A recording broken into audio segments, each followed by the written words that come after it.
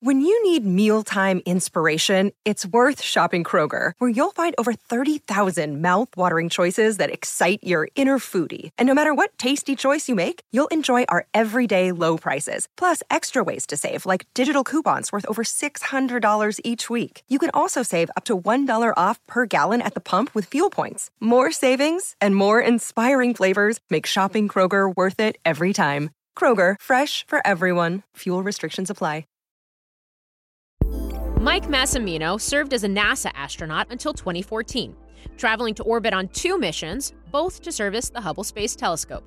He was the first human to tweet from space, the last to work inside Hubble, and is believed to be the real-life inspiration for George Clooney's role in the film Gravity. Now, he's channeling those experiences and challenges into a new book titled Moonshot. What I found out at NASA is working on the Hubble Space Telescope, I was going to make mistakes, and I did make mistakes, but I couldn't ruminate for even a minute. For example, I stripped a screw while repairing a science instrument on the telescope, and it was a really bonehead move. They came up with a solution after about an hour or so of troubleshooting of how we could get around it, but I thought there was no way to solve this because it was so simple, we had no backup, even I couldn't mess it up, so it was a really dumb mistake. So what I did, Morgan, is I took a 30-second timeout. 30 seconds of remorse, 30 seconds of regret, but cap it at 30 seconds. Life lessons from Astro Mike, a success story who would not have been considered, in his own words, a prime candidate to become an astronaut, but overcame the odds. What experiences in space can bring to daily living on Earth. I'm Morgan Brennan, and this is Manifest Space.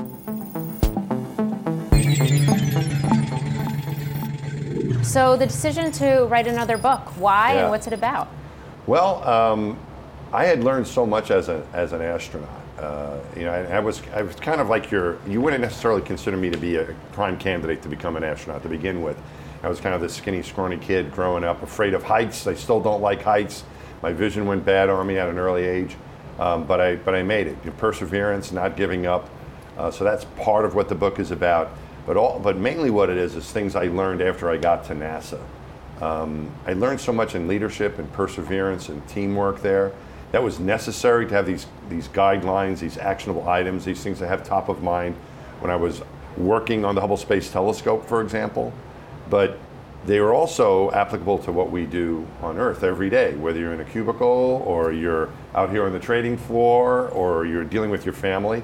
These same guidelines apply. And so the reason I wanted to write the book is to share those lessons from space to hopefully help people here on the ground in their everyday lives. I do want to get into some examples of those lessons, but first let's go back to the fact that you weren't kind of the typical person to become a NASA astronaut. You were rejected, I was reading, 3 times before you made it into the astronaut corps. Yeah. How'd you persevere? Well, the first 2 times I just got letters back from NASA in their first couple selections. The 3rd time I got an interview. I was a finalist, so I was getting close. And then it's a whole week of events when you go for the interview, and I got DQ'd. I was disqualified because of my eyesight. And at the time, what they told me was no one had ever been able to overcome that. There was other medical issues you might be able to get some help with, but not with the eyesight. So it was pretty disheartening because I couldn't even try again. You're disqualified, done. We won't look at you any longer for future selections.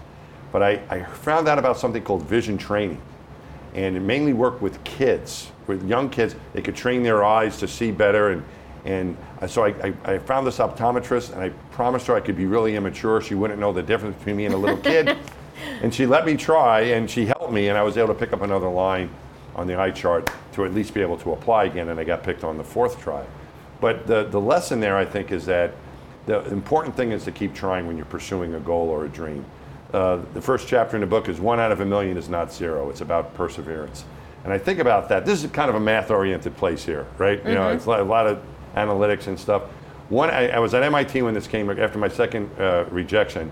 1 out of a million is a really small number, but it's non-zero, right? It's a bunch of zeros with a 1 at the end. And that was, I felt, what my chances were of being successful at becoming an astronaut. But once you give up, that 1 turns to a 0 and you're done. You know what the outcome is going to be. You will not be successful. So that's what kept me going. As long as I could try, I felt that was success. Trying was success. And if I was able to reach the goal, even better. But you have to keep trying or else it's not going to happen. Okay, so you tried, you succeeded, in part because you didn't give up, and you found a way. Yes, I found a way. So you become part of the astronaut corps. You go to space not once, but twice. Service the Hubble Telescope on both of these missions. What are some of the lessons learned that you've brought back to Earth? A few things there. One is, one of the first things I had to learn to do was make mistakes. And that, I shouldn't say make mistakes, but I had to deal with making mistakes and be okay with making mistakes. And what I found in my life previous to NASA is I would ruminate over a mistake maybe for like days or even a week. Oh, I messed this up, I failed this exam, whatever it was. And those are days you're not getting back. What I found out at NASA is working on the Hubble Space Telescope, I was going to make mistakes, and I did make mistakes. But I couldn't ruminate for even a minute because you have to... You made mistakes servicing the telescope. Oh yeah, for example, I stripped a screw while repairing a science instrument on the telescope, and it was a really bonehead move. We had no recourse for it. They came up with a solution after about an hour or so of troubleshooting of how we could get around it, but I thought there was no way to solve this because it was so simple. We had no backup. Even I couldn't mess it up because it was a really dumb mistake. So what I did, Morgan, is I took a 30-second timeout. 30 seconds of remorse, 30 seconds of regret. That's what I had learned in my training. I learned it from Megan MacArthur, one of my crewmates, CJ Sturkow, a Marine pilot, taught this to me. 30 seconds of regret. It's okay to be upset with yourself. Beat yourself up, call yourself every name in the book, but cap it at 30 seconds. At 30 seconds, say, all right, I'm going to learn from that. It's never happening again, and leave it in the past and move on. So it's okay to have that emotion, but cap it at 30 seconds because your team needs you, and you need to continue on with what you're supposed to be doing to deal with that, probably deal with that mistake first off. So 30 seconds of regret and move on is one thing I learned, and I use that every day.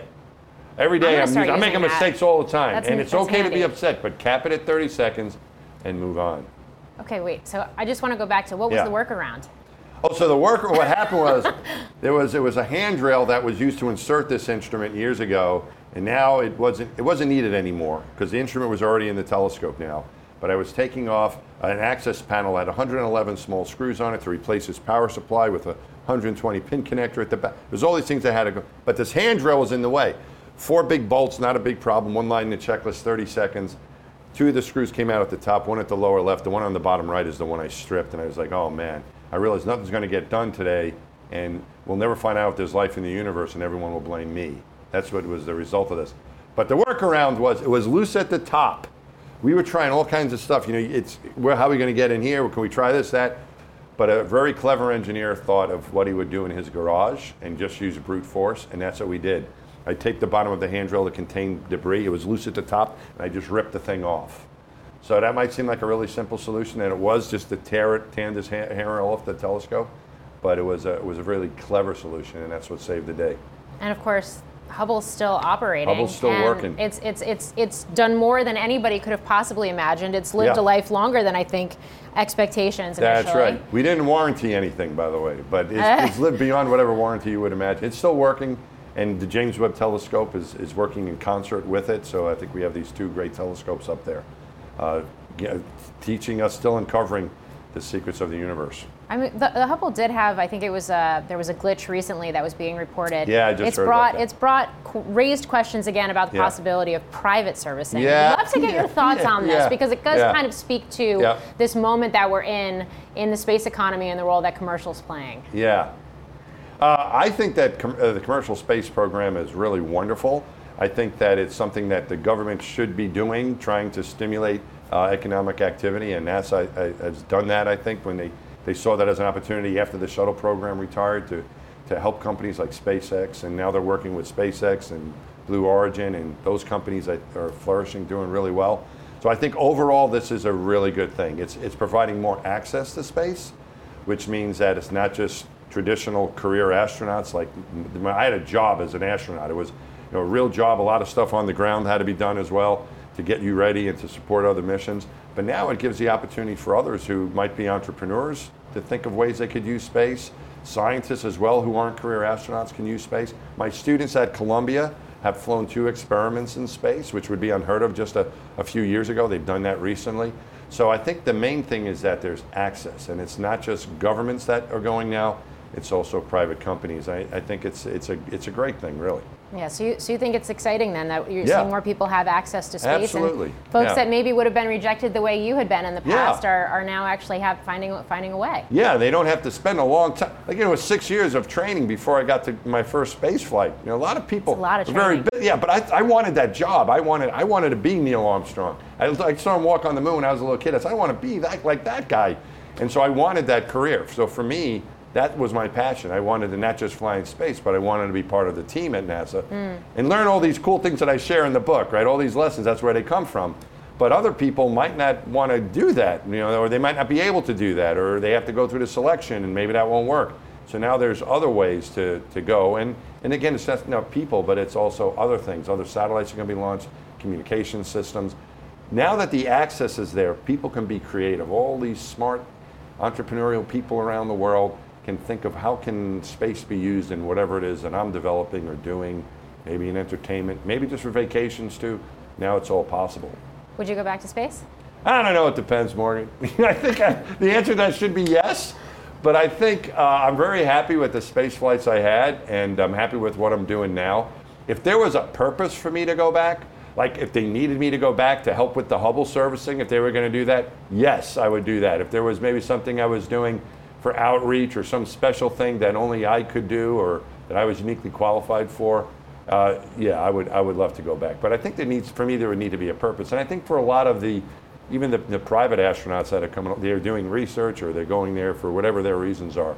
So I feel like I'm very happy with what I've gotten to do. I'm very happy with what I'm doing now. And if the right opportunity came along, I would, but I'm not holding my breath that that's going to happen. We'll see what happens. Okay. Give me a couple more lessons from the book. So one I use every day is to be amazed, Morgan. And I think that it's important for us to take a little time out and just look around our planet and the people around us and realize how amazing it is for us to be here. And that came to me during my second spacewalk. We had kind of a break in the action, and I was able to look at the planet from our altitude at Hubble, which is 350 miles up. Beautiful to see our planet. The thought that went through my mind was, this is a view from heaven. And then I thought, no, it's more beautiful than that. This is what heaven must look like. And I thought I was looking into an absolute paradise. And you admire it from afar when you're in space, but on Earth you get to interact with it. And it changed my interaction with the planet. So I try to look around and see these wonderful things that are around us every day. It might be, looking at the Grand Canyon, which is pretty spectacular, or the ocean, but it's also just walking around New York City, riding the subway even is it's pretty amazing that we have these systems in place. This building that we're in now at the Stock Exchange, seeing the people, seeing the faces, seeing the pace of things. I think we are living in an amazing place, and we should always try to take time out during the day to be amazed. I do have to ask about this. You've been called the real-life astronaut that inspired George Clooney's role in the movie Gravity. Is that true? I don't know. I'm not going to dispute that. I've never met George Clooney. When that movie came out, Gravity is the movie that they're referring to there. There was a rumor going around that that might have been based on my spacewalking experiences, or the way. The only truth of that came. The one piece of information that seemed to back that up is I did meet the director of the movie because I did some promotion with the movie, and he said he listened to my tapes, the way I talked, and watched some of the footage because we did an IMAX movie. IMAX did a movie called Hubble 3D, and it was about our mission and the other Hubble missions as well. And that was a Warner Brothers production, as was Gravity. So I think that they had access to some of the footage and tapes from that, and that might have been an influence there. But then it was reported on ABC News, World News Tonight. They had me on as Person of the Week at the end of 1 week, and that's what they said it was. So I think that's how that all started.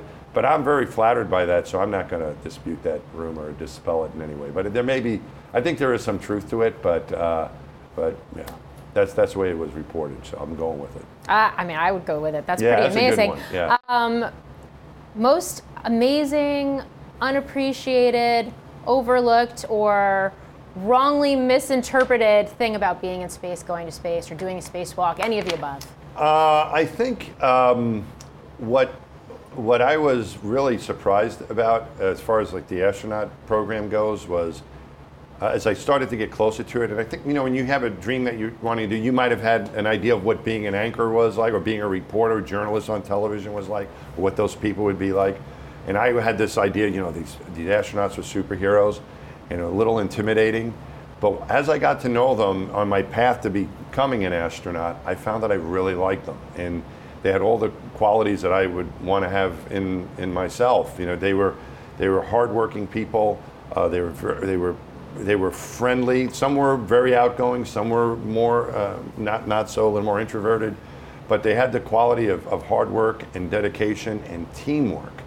And I miss flying in space. Like you mentioned about the experience of going, that was cool. But what I really miss even more, that I think about when I dream at night now, when I first left NASA, I dreamed about like being in space.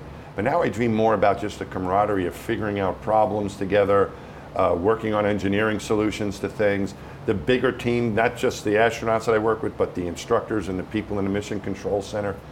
That is what I really miss, that camaraderie. And it's not a bunch of superheroes. It's a bunch of hardworking people that really love their jobs and work together and take care of each other.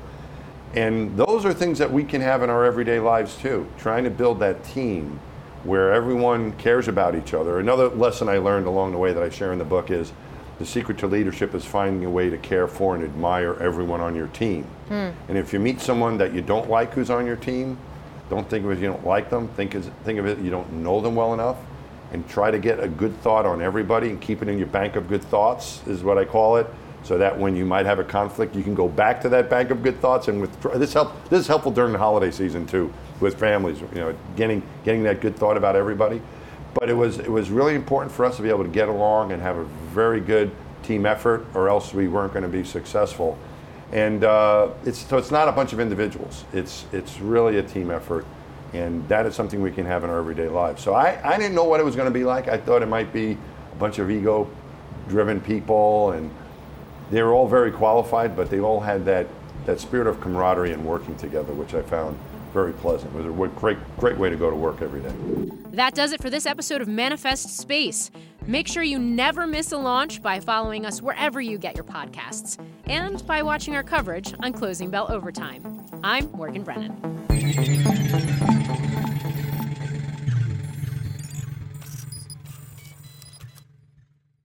Dogs are an important part of our lives, and keeping them protected is a top priority, especially against nasty parasites.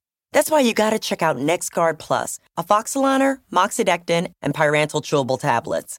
NexGard Plus chews provide one-and-done monthly protection that kills fleas and ticks, prevents heartworm disease. Plus, it treats and controls roundworms and hookworms. That's a whole lot of protection packed into a delicious beef-flavored, soft chew designed to make monthly dosing easy and enjoyable. So the next time you're at the vet, ask about NexGard Plus chews. They're the one-and-done monthly parasite protection you want for your dog.